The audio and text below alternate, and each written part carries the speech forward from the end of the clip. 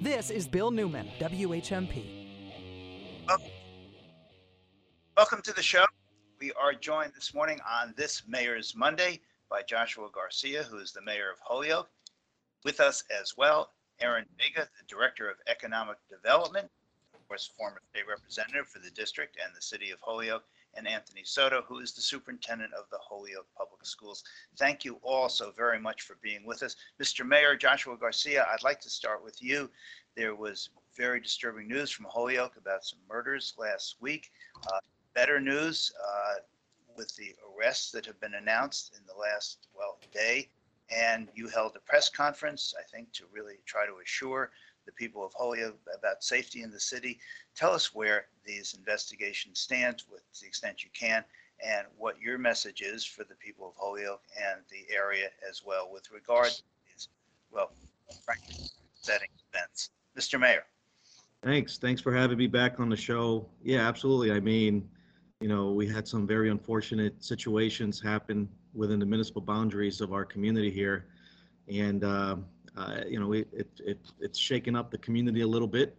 And we felt it was important to have that press conference with the Hampden District Attorney, Anthony Gallooni, and our police chief, myself, to assure the public that we're in front of it, that we have resources and that there's work happening to be sure that we're doing what we can to the great extent possible to keep the community safe.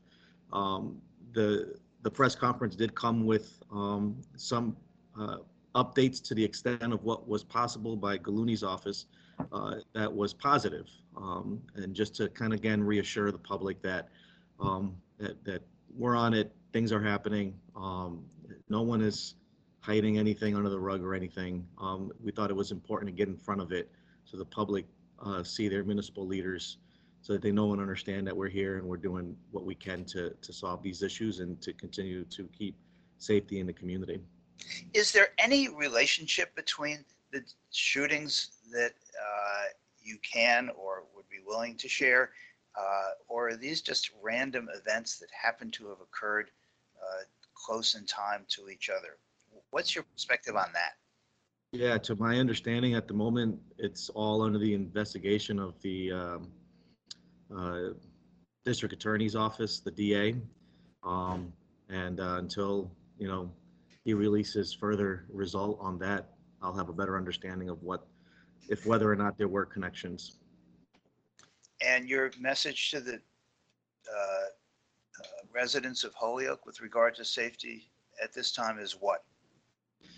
Well, I can say this, that, what I've been telling the public, and this is just near and dear to my heart here, is that Holyoke, for as long as I've grown up here, has always been a place of hope and opportunity for people who are down and out on their luck. And we do what we can to lead with that level of compassion, but reminding the public that that level of compassion does come with certain quality of life challenges. And despite those challenges, we can't lose sight of who we are as Hoyokers, and we need to continue to do what we can to support issues around mental health and addiction, but also at the same time, when criminal behavior does take place, we can't tolerate it. And so we have the resources, and there's more of that to come to mitigate criminal behavior and try to minimize it as much as possible. And the community is indeed safe. It's not the Wild West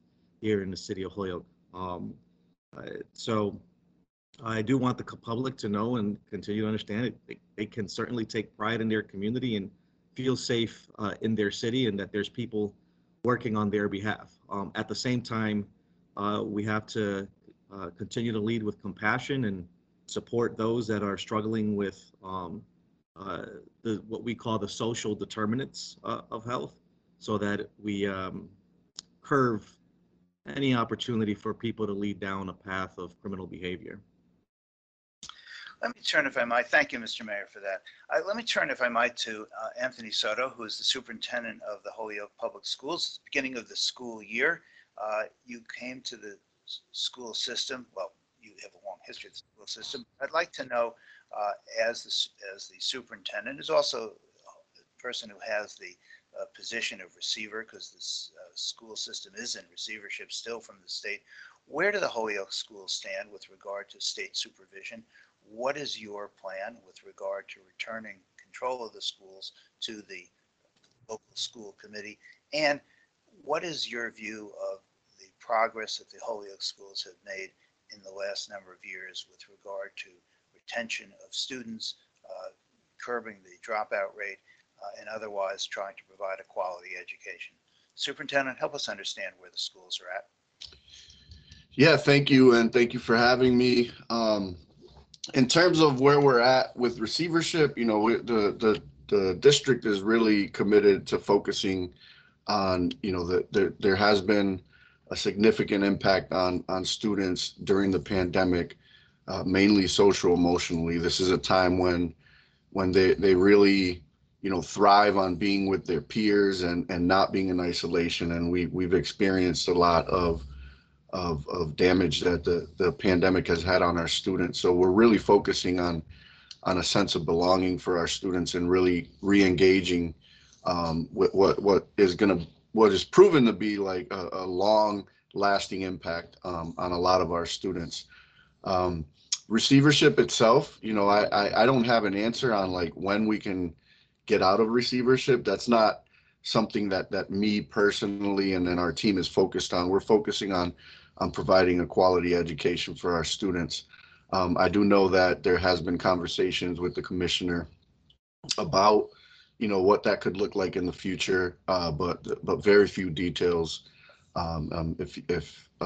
Very few details have been given on what exactly it's going to take to get out of receivership. So our focus right now is going to be on our students. We have seen a lot of success, particularly at the high school level. Since receivership, we've seen an increase in our graduation rate. We've seen a decrease in our dropout rate, and we've seen a decrease in our chronic absenteeism, which we know has a huge impact on student success and both in school and beyond.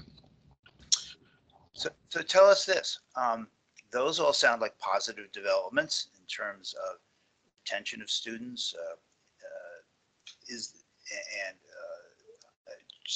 I think very positive to hear about increased graduation rates. What are you doing? How do you do that? How do you accomplish those goals?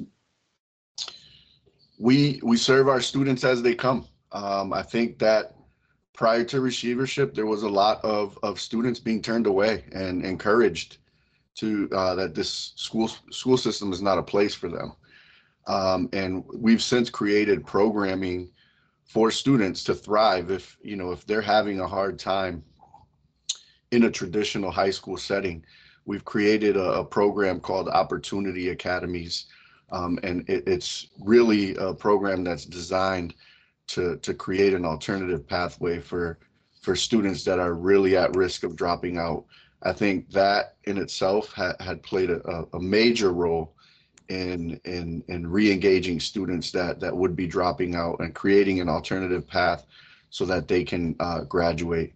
Might not be fully with their peers, but we have several programs and partners like Lighthouse that we're working with, and the Success Center over at Opportunity Academy. We've done a lot around engaging students that are eligible in dual enrollment opportunities. So we partner with Westfield State, and we partner with Holyoke Community College, and have created a pathway for students to, even when they graduate, have some credits in their tool belt, and making sure that their college is an option for them. I think that's contributed a lot to our decrease in our dropout rate and our increase in our graduation rate. How is MCAS affecting the Holyoke Public Schools? How is it affecting the Holyoke Public Schools? I think that the way it affects our schools is it doesn't really shine a bright light on a lot of the good things that are happening in our schools. Interestingly, there's this tension that exists between the community and Holyoke Public Schools. And I honestly, up until maybe a month or two ago, I thought it was receivership. I was like, man, when receivership goes away, this tension that exists is going to go away. But I came across a video that was in 1992, where Holyoke was featured on national news because it was going through a Prop 2.5, and this community voted on yes on trash, yes on elderly, yes on police, and they voted no on schools, which led to massive layoffs over in 1992, especially in our middle schools. And when you listen to some of the people that were interviewed in there, the tension that exists now and the way people talk about our school system now, they were talking about our school system like that in 1992. And we really want to change that. We really want to move forward together as a community. We know that it's going to take a community-wide effort. I did a strategic plan over the last year, which involved a lot of engagement. I wanted to make sure that our strategic plan wasn't Superintendent Soto's plan, that it was really a plan that was developed by Holyokers for Holyokers. And it really just laid out a path for what we want to see in the next few years for our school system. There seems to me two vital components for a resurgence of Holyoke. One is the school system that you lead. The other is the economic development for the city. We have with us today as well Aaron Vega, who is the Director of Economic Development.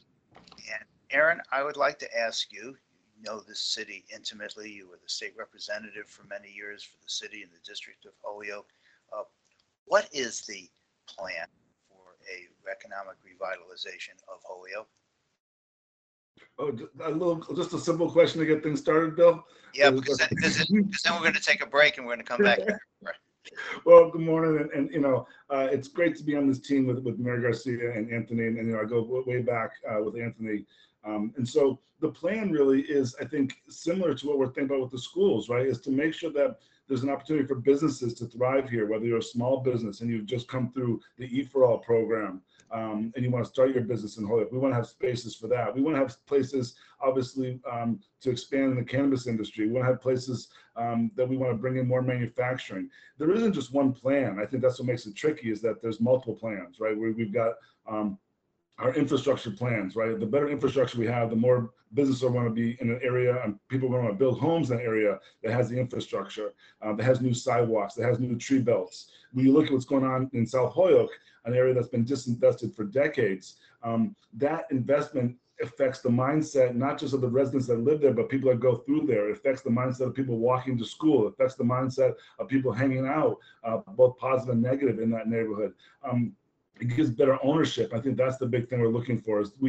I think there's a balance of looking internally to the people of Holyoke and the business of Holyoke to turn things around, which we're doing, but it's also recognizing that we need some outside support, that we need those partners that are at the mall. We need those partners in manufacturing. We need those hotels. We need the tourism industry.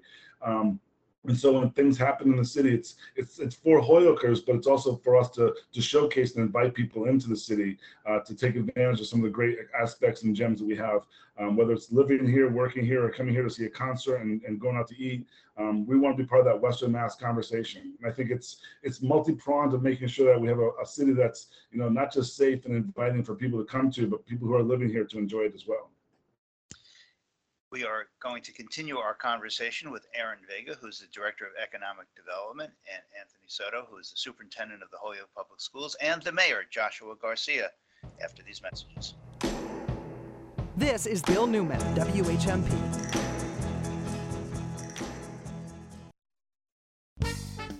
Katarina and Raul swing 30 feet above the street as the soul magnets get down. And Mr. G revs it up. The Amherst Block Party, this Thursday, 5 to 9. Show circus stilt walkers, jugglers, acrobats, and contortionists. Ollie the Clown makes balloon animals for kids. Nikki paints faces. The yo-yo people do tricks. Step dancing, kung fu, global eats on the street. Downtown Amherst is one big party. The Amherst Block Party, this Thursday, 5 to 9.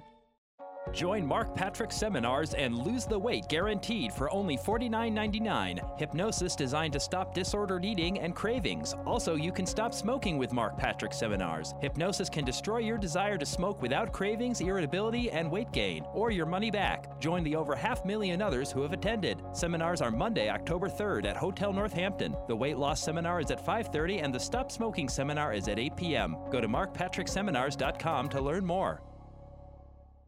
When it comes to investing, we're taught the higher the risk, the better the reward. Francis Ram, the money doctor, says it isn't necessarily true. We need to remember that with risk comes the potential for losses, and making up losses can set us back, or worse, delay our retirement. You've heard the testimonials for years about how her patented program helps people become 100% debt-free, far ahead of schedule. But did you know that for more than 35 years, Dr. Ram has been helping people retire well without unnecessary risk? Dr. Ram says most people mistakenly accept that in order to earn attractive interest rates, they must tolerate risk, and that choosing safety means settling for lackluster returns. But it doesn't have to be that way. You can earn competitive rates and minimize taxes without risking a single dollar of your hard-earned savings. Contact the Money Doctor at Hug Your Money for a free consultation. Call 413-773-3333 or visit hugyourmoney.com. At American National, what's important to you is important to us. Just like every horse is unique, so is our equine coverage. American National's Equine Owners Insurance is designed to address the inherent risks involved with owning horses. Flexible enough to provide property and liability coverage for operations of various sizes, yet can be tailored for your specific needs. We're right by your side. For more information, just visit AmericanNational.com. American National Property and Casualty Company and Affiliates, Springfield, Missouri. In the mood for takeout? Want to find yoga classes, music lessons, or art supplies nearby? Save 30% on full value gift certificates to dozens of local businesses and services from Springfield to Brattleboro and everywhere in between. Whether it's a quick bite for lunch, something nice for a special occasion, or just an excuse for some good old retail therapy. Save 30% on full value gift certificates at the Shop 30 store at WHMP.com. This is Bill Newman, WHMP. And on this Mayor's Monday, we have with us the Mayor of Holyoke, Joshua Garcia, as well as Holyoke's Director of Economic Development, Aaron Vega, and the Superintendent of the Holyoke Public Schools, Anthony Soto. Let me ask you, if I might, Aaron Vega, there are events coming up in Holyoke. You've been talking about economic development and all of the things that Holyoke can bring, and the events and the ways in which Holyoke is part of the not only the economic scene, but the entertainment scene throughout the valley. So tell us what's up next for Holyoke. Absolutely. Well, it's been really great. You know, obviously, when I came in to this position in January of 21, we've been sort of focused on recovery from the pandemic, supporting our local restaurants and our small businesses.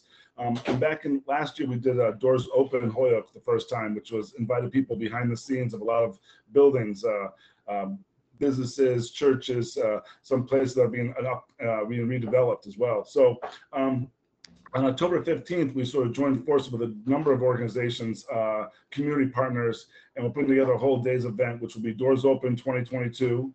There'll be the Holyoke Brick Race, a long time event. And if you've never checked out the Holyoke Brick Race on Race Street, it's a really great event. Basically think about the soapbox derby, but put bricks on there instead. Really artistic bricks made by all kinds of community members, and anyone can participate. So then there's a cemetery tour put on by the Wisteria Hearst, a historic cemetery tour. We're really doing a lot on our history. We've been working with Pioneer Valley Planning Commission on a historic and cultural tourism plan for the city of Holyoke to really look at our history and how we can highlight it as a tourism aspect. And then the whole day is capped off with the with Paper City Food Festival, and right on High Street, live music, bands, and again, some of the people that were instrumental in putting together the El Paricio Festival, Columbia. What was the festival just happened a couple weeks ago, Mayor? Petronalis Festival, the Petronalis Festival, sorry. So some of the same people coming together. And so again, highlighting some of our new restaurants and local music scene. So October 15th is going to be great. We've been really happy to have our Explore Holyoke website, so you can check that out. Again, working with CD Vision in Holyoke, working on our tourism website. And I think really it just comes down to both for people that live in Holyoke, but outside Holyoke, we always were like, you know, what's going on? Where can I find the restaurants? Where's, you know, everything seems to be last minute. And, you know, you have Gateway State Arts doing events and Wisteria House doing events and art openings. And we want to have a place that you can come to and get all the information, a centralized location. And it's really our goal when it comes to tourism to, again, be part of that Western Mass conversation. We've been working with the Convention Bureau of Western Mass, MK and her team. And I think it's just, we want to make sure that when, you know, people think about going out to eat, when people think about going to the mall, when people think about coming to Holyoke, there's more than just one thing to do. There's more than just the parade, right? You know, there's all these other events, there's all these other festivals. And so we're really excited about the work that's being done. And then to cap it off, we'll have information on the 15th of October about next year, which is really important. It's the 150th celebration of the city of Holyoke. So Mayor Garcia is going to be able to ring us through the 150 years of the city. We've got a lot of events throughout the year set up for that. I know we're going to get the public schools involved in that, a lot of arts. And so we're really excited about what's happening in the city of Holyoke. And I think making sure that people feel safe, people feel welcomed, and Holyokeers have an opportunity to showcase their city is really important. Let me turn now, if I might, back from Aaron Vega, who is the Director of Economic Development, to Anthony Soto, the Superintendent of the Holyoke Public Schools. Superintendent, tell us what the major changes have been in the schools under your leadership. Yeah, one of the major changes is the way we plan. I think that, you know, I've been trying to send a strong message to the community that we're here and that we want to work together. We want to plan together. We want to solve problems together, and we want to move forward together. One of the biggest things that we have going on, a huge part of our strategic plan is converting from the pre-K to 8 model that was put in place a long time ago, going back to the elementary, middle, and high school model. Since receivership came on board, we heard that loud and clear from the community that there's a strong desire for our middle schoolers to be with middle schoolers and to get a real traditional middle school experience. And what we had was a bunch of small middle schools spread out across the city in our neighborhood pre-K to 8s, but with limited resources to be able to support a traditional middle school model. So we've been making efforts over the last few years to move in that direction.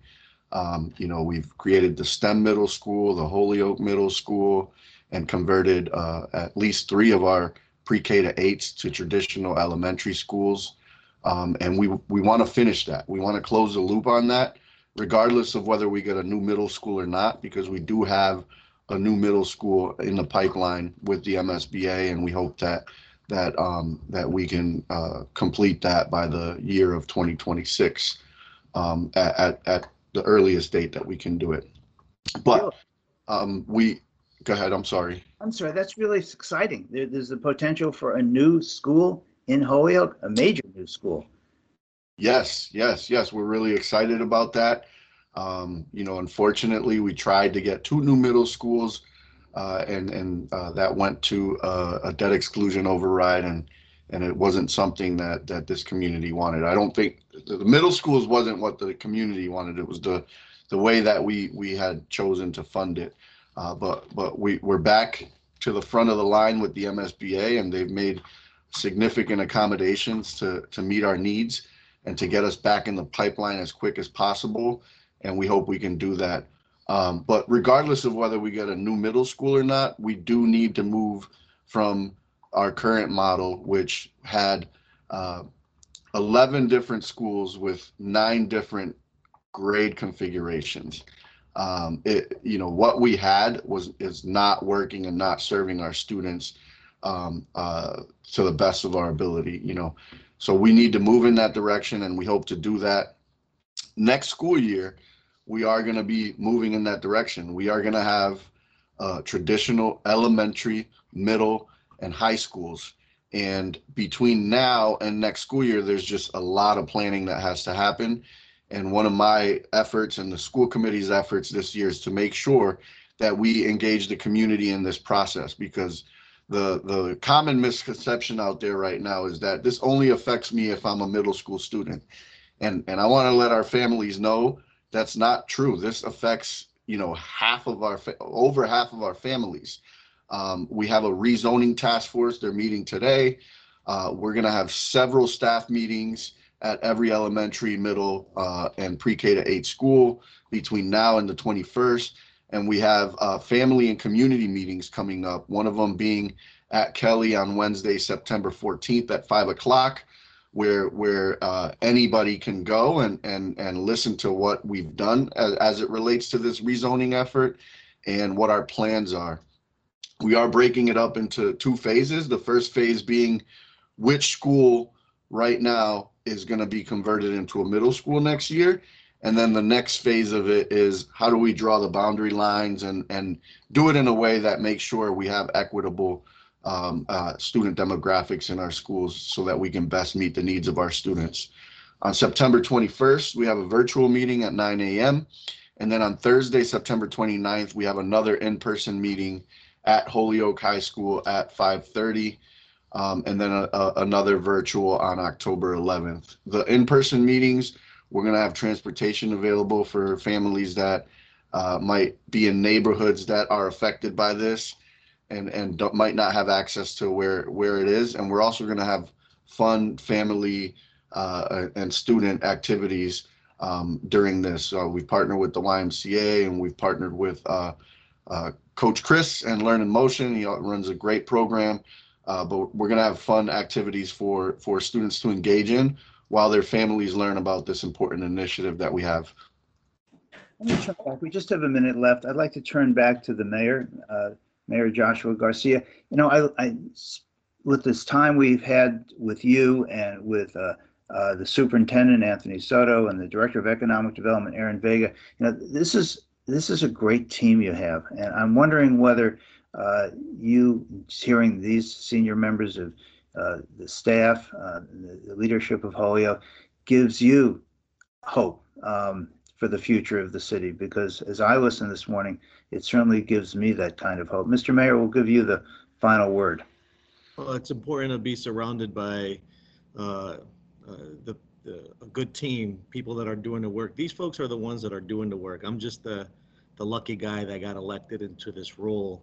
And what I have to do is do what I can to continue to support the folks that are doing important work. In this case, we're talking about Aaron and Anthony, economic development, education. And this was sort of the platform I ran on, Bill, if you remember when I talked about how, being a mayor or city manager, it's complex. And when you don't have a system internally, an internal control system that's effective, then that'll result in inadequate services, whether we're talking about public safety, education, economic development, investment in infrastructure. Each of these functions are very dependent on how well we operate internally at City Hall. And so my focus has been very strong on improving the internal control system at City Hall so that our school district, the folks doing the planning and economic development, the folks that are focused on public safety, so that they have the tools and the resources and the support they need to follow through with their work. And so I'm just very fortunate to have Aaron and Anthony in these positions. Today we talked about the key things that are going to help raise the tidal wave here in the city, right? So education, public safety, and economic development. There's a lot of work happening in those areas. The people that are doing the work, because it's not me, it's them. And I just have to make sure that for as long as I'm in this role, that they have the tools, the capacity, and the resources they need, and what I can do to help communicate the information to the greater public so that we're raising the tidal wave within the city of Holyoke together. We're going to leave it there. We have been speaking with the Mayor of Holyoke, Joshua Garcia, the Director of Economic Development, Aaron Vega, and the Superintendent of the Holyoke Public Schools, Anthony Soto. Thank you also very, very much. We really look forward to continuing these conversations in the weeks and months ahead. Thank you all. Thank you, Bill. And don't let him tell you that. Josh is doing a lot of good work. He's working hard. We're happy to work with him. So, absolutely. Thanks.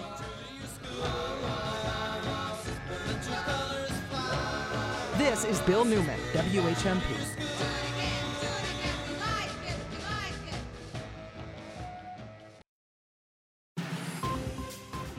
For WHMP News, I'm Jess Tyler. The Fair Share Amendment will be question 1 on the November 8th ballot. The state constitutional amendment would raise taxes on individuals with an annual income over $1 million to pay for public education and transportation projects, as Massachusetts Teachers Association President Max Page explains. So this is truly asking basically half of 1%, not even the 1%, half of 1% of tax filers, the very, very wealthiest, to pay a little bit more so we can have better schools and colleges and transportation systems. The amendment would raise up to $2 billion every year, and if passed in November, would take effect January 1st. Nearly 70 new affordable housing units will be coming to Amherst. Wayfinders, Inc. was selected by the town to develop 2 affordable housing projects in the East Amherst Village Center. The project is expected to cost about $27 million and could possibly begin in 2025. The Amherst Municipal Affordable Housing Trust will hold a virtual forum tomorrow to discuss the project.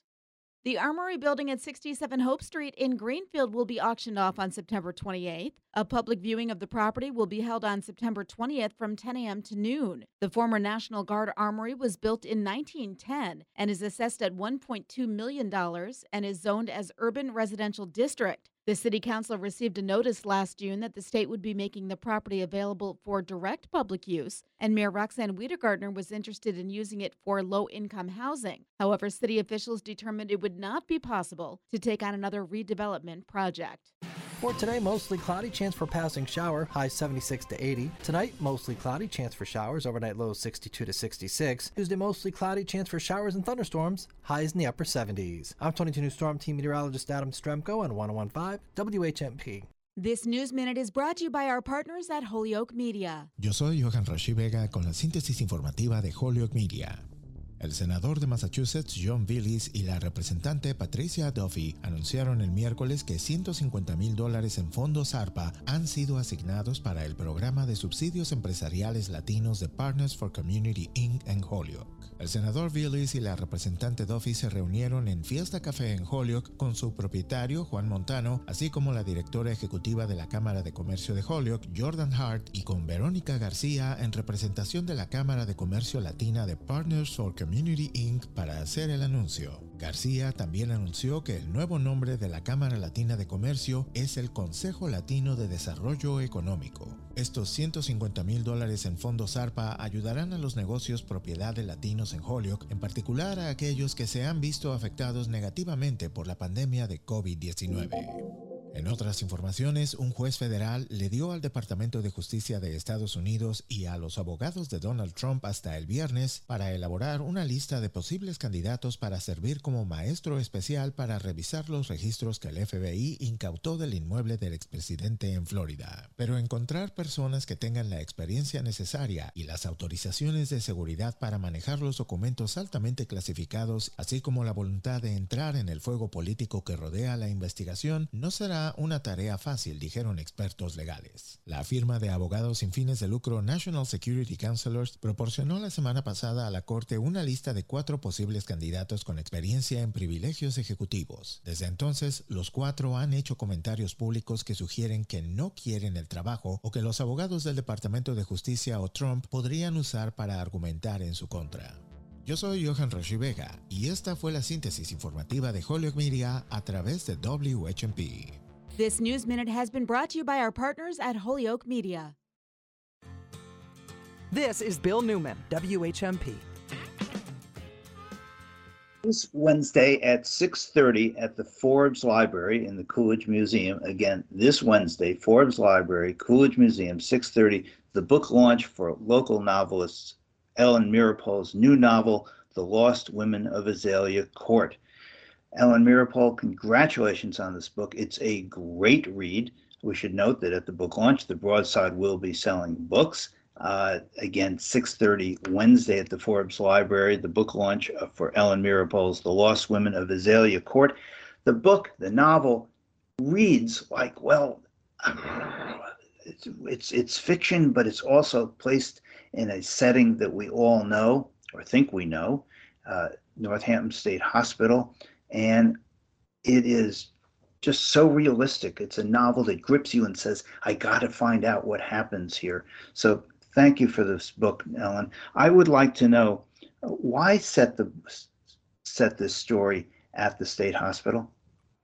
Well, originally, I wasn't planning to. When I moved to Hospital Hill, to Village Hill in 2017, I was already working on this story, and it was set elsewhere. It's still centered on an elderly couple, Asher and Iris Blum, but the story was very different. And honestly, Bill, it wasn't working. So I sat at my computer looking out at the old coach house, Building 9 of the State Hospital, one of the few remaining buildings. And, all right, I know this sounds weird, but the ghosts of the hospital started whispering to me, and they said, your book isn't working, you really need to set it here. And I don't really believe in ghosts, so I ignored them. But then a couple of months later, I went to the dedication of the memorial bench at the burial ground, the State Hospital burial ground. And walking there, I walked with a woman who described to me being a student at one of the local women's colleges in the 50s and going to dances at the State Hospital. And then at the dedication, I listened to a woman who had been a patient, and I was hooked. It became really clear to me that this story needed to be set at the State Hospital. This is what had been missing from my original idea. What are the burial grounds?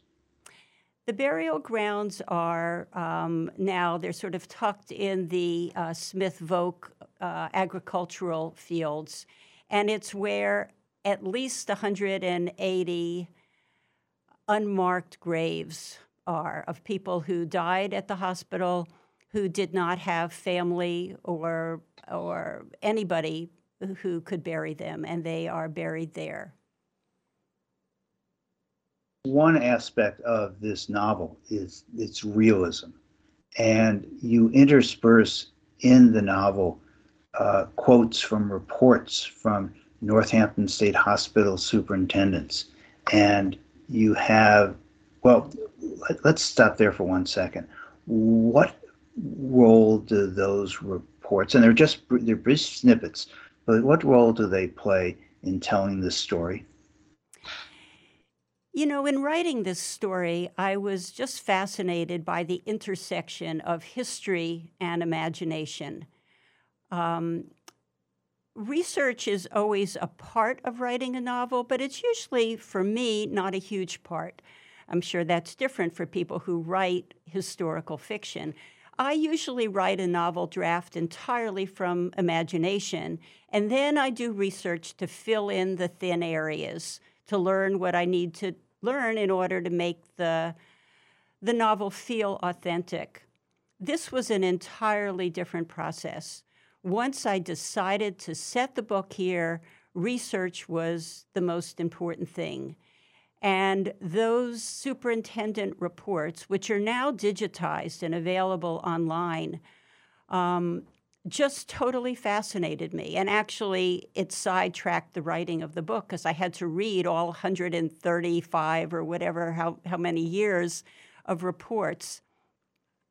These snippets that I picked out, for me, are a way to anchor the novel, the fictional part, in the history, to remind us that, yes, this is a made-up story, but this is also an important part of our local legacy. In order to give our listeners some sense of what the book sounds like, and without giving away too much of the plot itself, perhaps you could read for us the beginning. So, sure. Well, it sets up a fair amount of what will then happen. Sure. So I should say first that this book is narrated by many people. There are 15 narrators, and I know that's crazy, but that these were the characters who wanted their voices heard. And some sections are narrated by the women, which is a sort of a Greek chorus. This section that opens the novel is narrated by the women, so it's first person plural. It's a we section. Everything changed when Iris went missing. Before that morning, if you had asked anyone living in the 6 bungalows on Azalea Court if we were close, we would have rolled our eyes. We're not one of those neighborhoods that celebrate holidays with grab bag gift exchanges or host cheerful red, white, and blue progressive dinners where you have appetizers at one house and off to another for the next course. We mostly respect each other's privacy and stay in our own homes and yards. That is, until Iris disappeared. People often ask us if Azalea Court is cursed. How could it not be, they insist.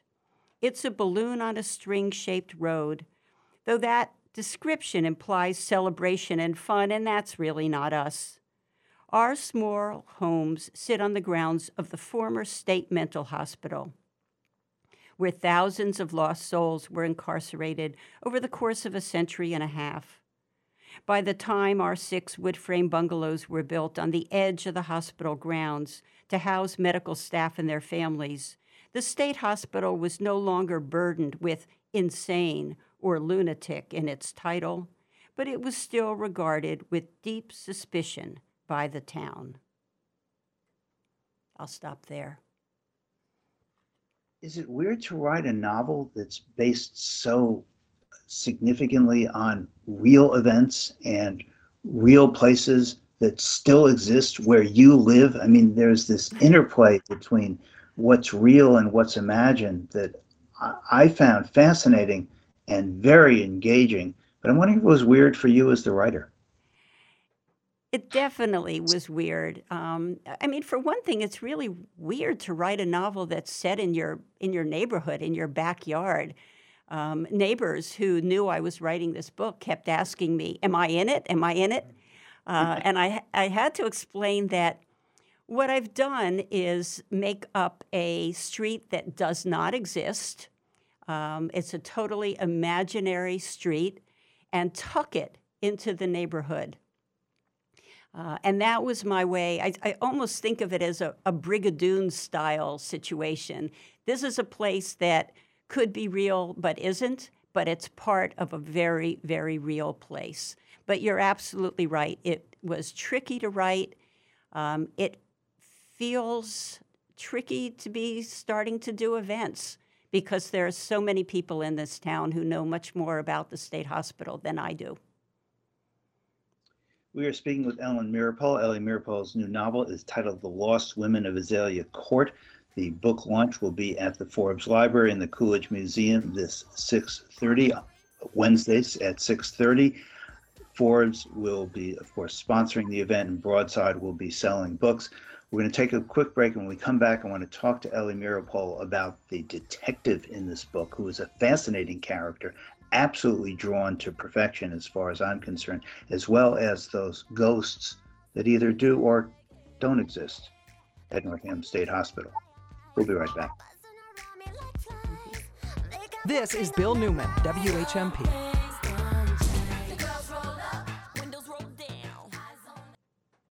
When it's happening here in the Valley, we're talking about it. Voting, as well as early voting, is the way to go. It shows that we trust the voters. They know why they need an early ballot. They know why they need an absentee ballot. It's not up to government to decide if it's a legitimate reason or not. The voters should get to choose. So this, I think, is a huge advance. 1015, 1400, and 1240. We are the Valley. We are WHMP. But what are we drinking in the wine bunker today? Random White Wine.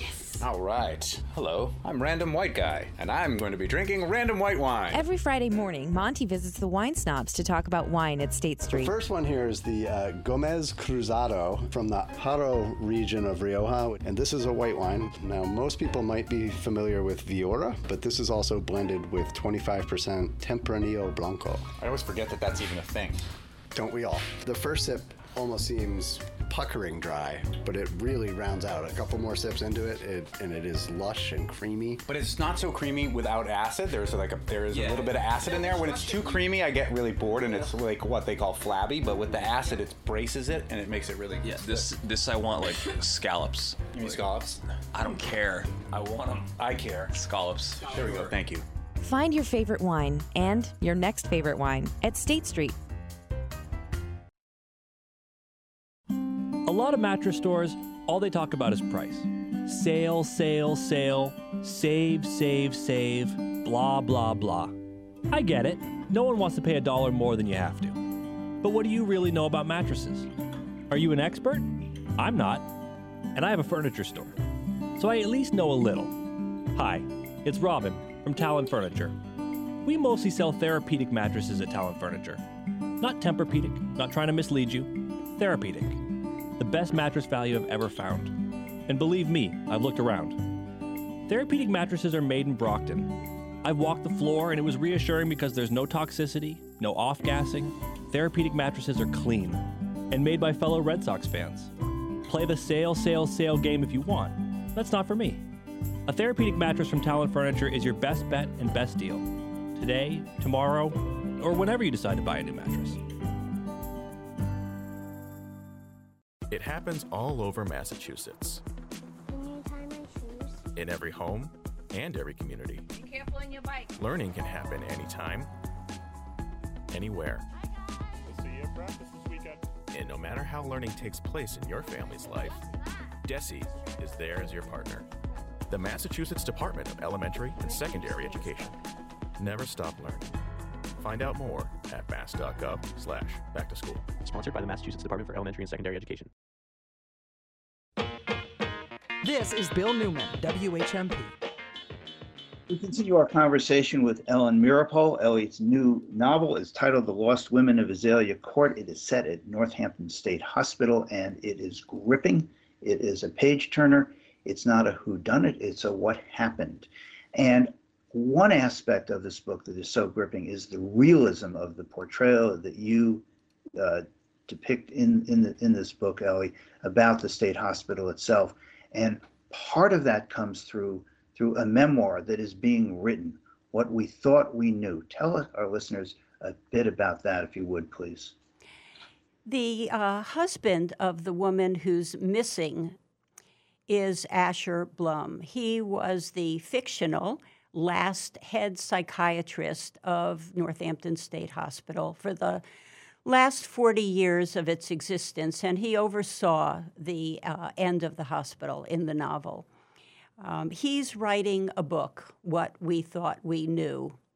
And so the device is that each section of the novel begins with a quote from archival material, mostly from the annual superintendent's reports. And these quotes are taken from that archival material, and I think they give the reader a sense of what was happening at the hospital during those years. Could you read us an example? Sure. What we thought we knew. Table number 5 shows the supposed causes of insanity in 44 cases. Intemperance, 8. Masturbation, 5. Disappointment in love, 3. Pecuniary embarrassment, 2. Hard study, 2. Puerperal, 2. Religious excitement, 1. From Dr. W.M. Prince, Northampton State Hospital, Annual Report, 1858. And these are actual quotes. Absolutely, yes. What did you learn in terms of the research about frankly, the insanity of how we, quote, treated, and I'll put treated in air quotes, people who were committed to the state hospital. What did you learn, and how did that affect you? I learned a couple of things. One, I learned that the hospital was started with the most noble desire to really help people. It was state-of-the-art in terms of the idea of moral treatment, of taking people away from whatever was supposedly triggering their problems and putting them in a beautiful place on a hill in a rural setting. And so the fact that it didn't work doesn't mean it wasn't started with the very best of intentions. I learned that it was also a place for what has been called the inconvenient people. You can tell from those causes of insanity that this doesn't sound very impressive to us now in terms of causes of insanity. But this is what was understood at the time. However, a number of people, particularly women who were incarcerated at the hospital, were there because their husbands had tired of them, or they didn't meet the standards of conduct for women in their era, or because they were homosexual. They were the inconvenient people. And that's part of what I learned from reading this material. What I didn't learn were things that I wish were available in the archives and weren't. And that's part of what comes up in the book. Yeah, and it's what comes up in the book in some ways. We may not believe in ghosts, but those ghosts somehow still live very much. There are going to be some tours of the hospital, of the former state hospital, conducted by Historic Northampton as part of this book rollout. Can you tell us about that? Yes, I did a lot of the archival research at Historic Northampton, and they were just incredibly helpful and supportive. And when I shared an early copy of the novel with them, Laurie Sanders suggested that I do walk and read tours where small groups walk around the old hospital grounds and stop at places where particular scenes take place in the novel. That's the plan. We have been speaking with Ellen Meeropol, her new novel, The Lost Women of Azalea Court. The book launch will be at the Forbes Library and the Coolidge Museum this Wednesday at 6:30. It's a fabulous read. You want to go to this book launch. You want to read this novel, available at your local independent bookstores, of course, at the Broadside. Ellen Meeropol, thank you so much for this book. Thank you for the understanding that you bring for all of us who live in Northampton in particular with regard to this state hospital and how it still lives, both in our present and in our past. Thank you so very much. Thank you, Bill.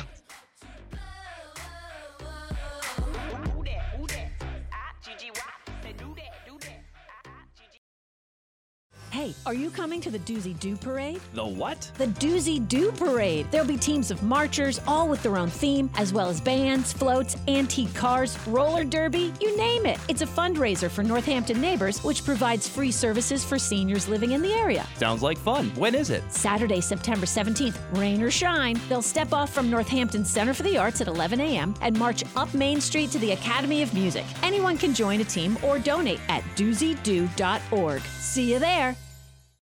Pets and people, they belong together. They help us feel calm and loved with every tail wag, kiss, and snuggle.